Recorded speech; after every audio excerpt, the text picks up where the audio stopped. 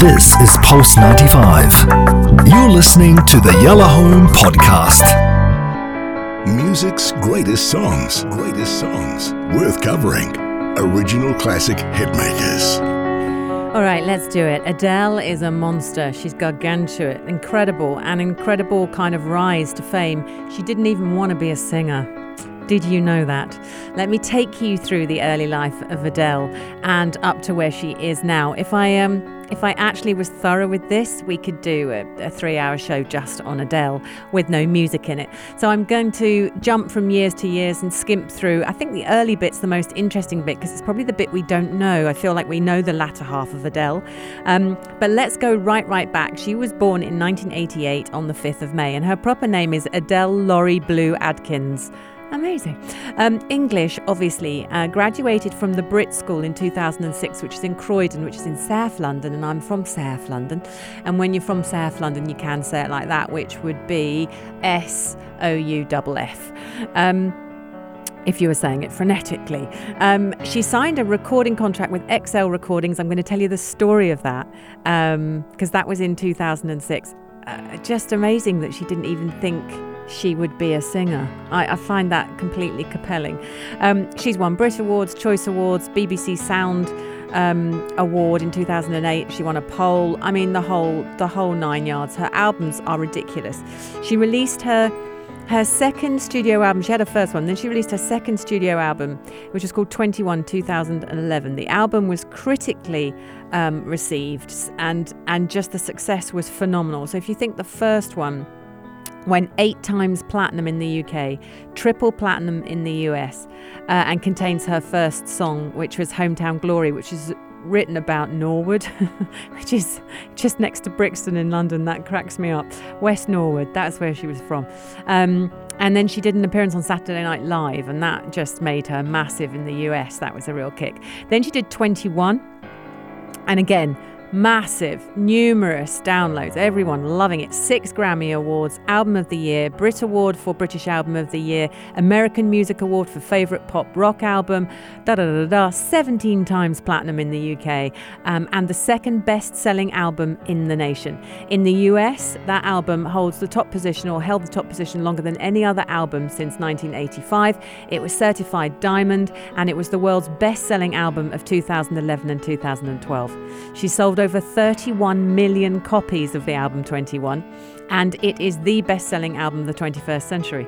So the success of that earned her, you can imagine, all sorts of mentions in the Guinness Book of Records.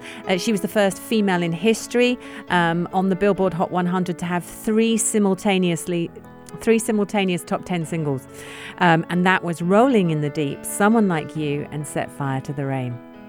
And of course, then in 2012, she did Skyfall.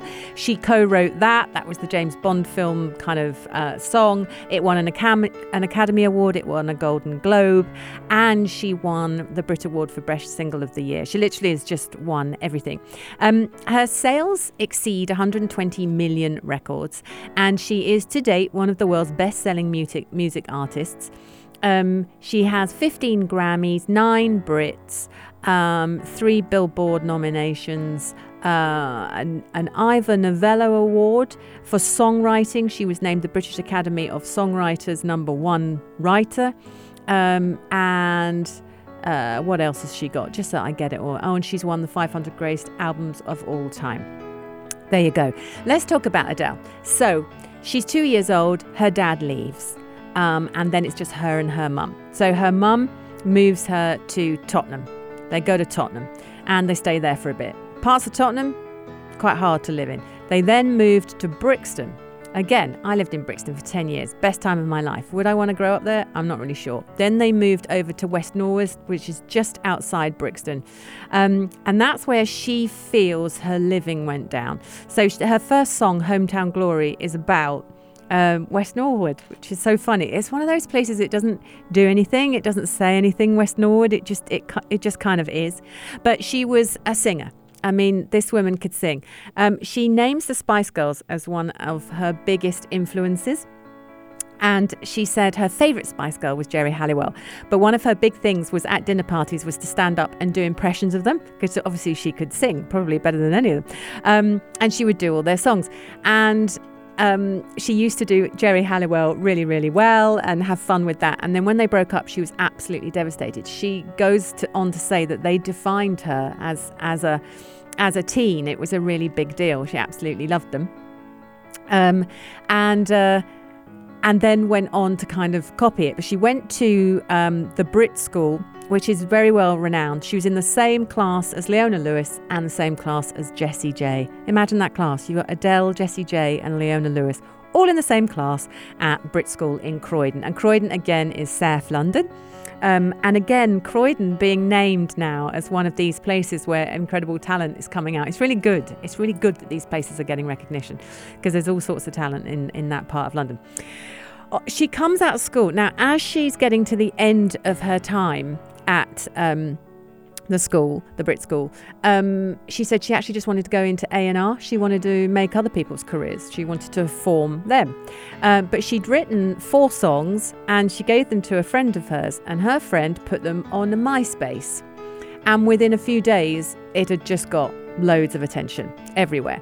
And then this guy called Richard calls her and says, I want a meeting. And he says he's from XL Records.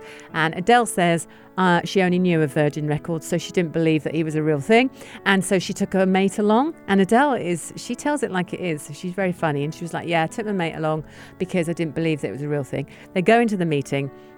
He immediately offers her a record deal. And he named a certain writer.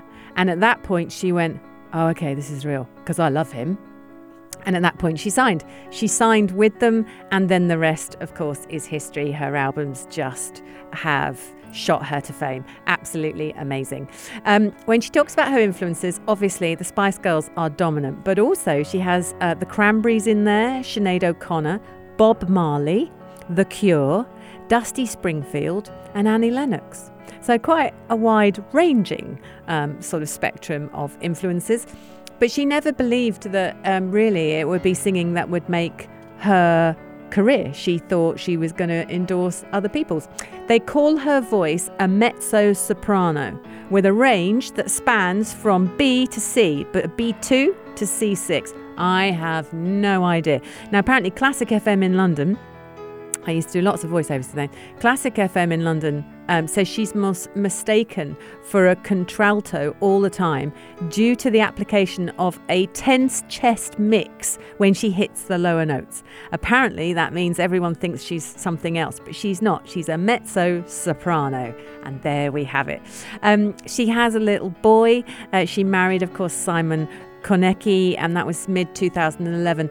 But they got married secretly and no one knew. And the only reason they knew that they were married is suddenly they appeared with rings on. And everyone went, obviously the press went, hang on, they've got rings on. We missed the wedding. And we're furious about that. And they just went off and did it privately with their mates, and no one ever knew. They also, when their child was young and in a pram, a little boy, they went out on a family day out, and some of the British tabloids posted pictures of it, and they sued and they won, because they said they didn't want their son's picture in the papers, and she's always been quite avid about that. She didn't want her kid growing up with everyone knowing what he looks like and in the public eye. She doesn't want to do that. Anyway, they sued and they won. Wonderful. Let's talk about the song that I'm choosing to represent Adele. Let's be honest, there's about 10 that I could have played. We could do 14 albums and still not be done, but let's do Someone Like You. It was recorded and aided by Dan Wilson for her second studio album. It was 2011. It's the second single, final track on the album, and inspired by a broken relationship. The lyrics obviously speak about Adele's coming to terms with it. And, she sings from the heart. She sings from feeling. It went everywhere. Global success, reaching number 1 in 19 countries, top 10 in more, well received everywhere. And then the awards started coming in. And I think that in terms of songs, this defines her. Everybody knows it. Everyone's covered it. Everyone wants to cover it. Everyone continues to cover it. Absolutely amazing, and a beautiful music video as well. So let's enjoy this incredible lady. It's Adele, of course, with the music greats on Yalla Home on Pulse 95.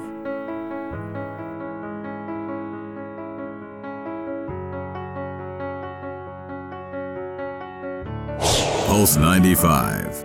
I heard that you're settled down, that you found. This is Pulse 95. Tune in live every weekday from 5 p.m.